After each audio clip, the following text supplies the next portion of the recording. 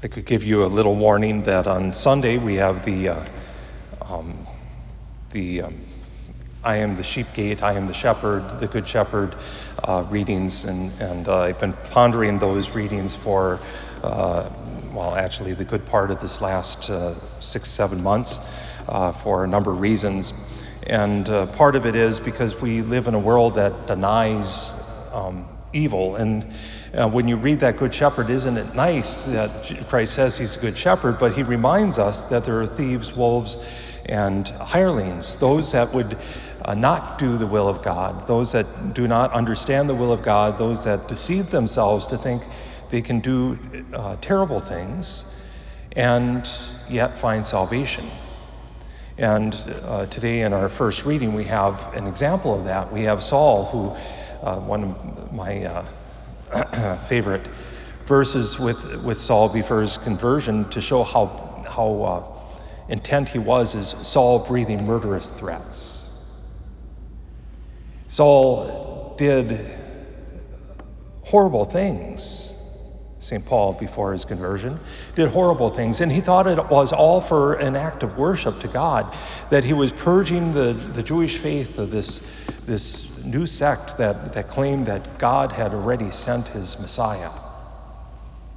And so Saul does what he thinks is right, and thought he knew the will of God, but didn't. But then we have Philip, the deacon, who begins to proclaim that word of God to the Samaritans, and they begin to believe. Well, which one is the will of God? To destroy or to expand faith in Jesus Christ? Well, today we hear it in the gospel reading. Jesus says it is to expand, that people would see the Son of God, see the Son and believe in him and have eternal life.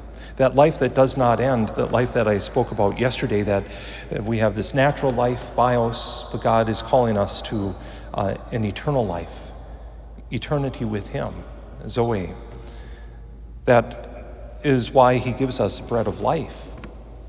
And just like normal bread, we can't just simply look at it. And of course, these days, it's a little bit better now than it was a few weeks ago. When I went to Hy-Vee, of course, the bread shelf was empty. Thank God I don't eat bread.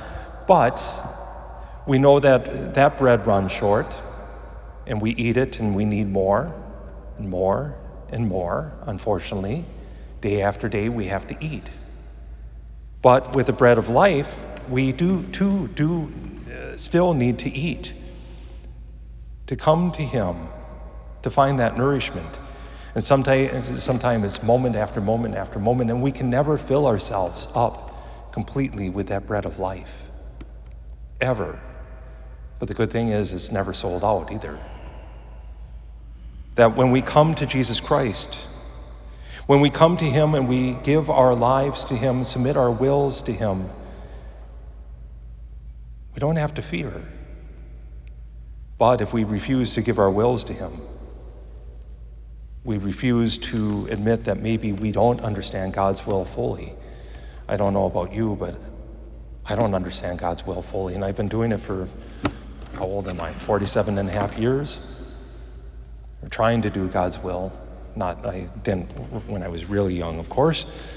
Maybe less than 47 years then, but it means giving ourselves to Christ, of coming to him, of eating his flesh, drinking his blood. And of course, right now, this is not as easy as it was before, but it will be again. But to see how Christ is calling us, that we are given to him by the Father so that he would not lose us. But one of my contemplations, St. John tells us that no one can snatch the sheep from the shepherd's hand, but the sheep can walk away. We ask the Lord to help us to not walk away, to help us to do the will of the Father, not our own will, but his be done.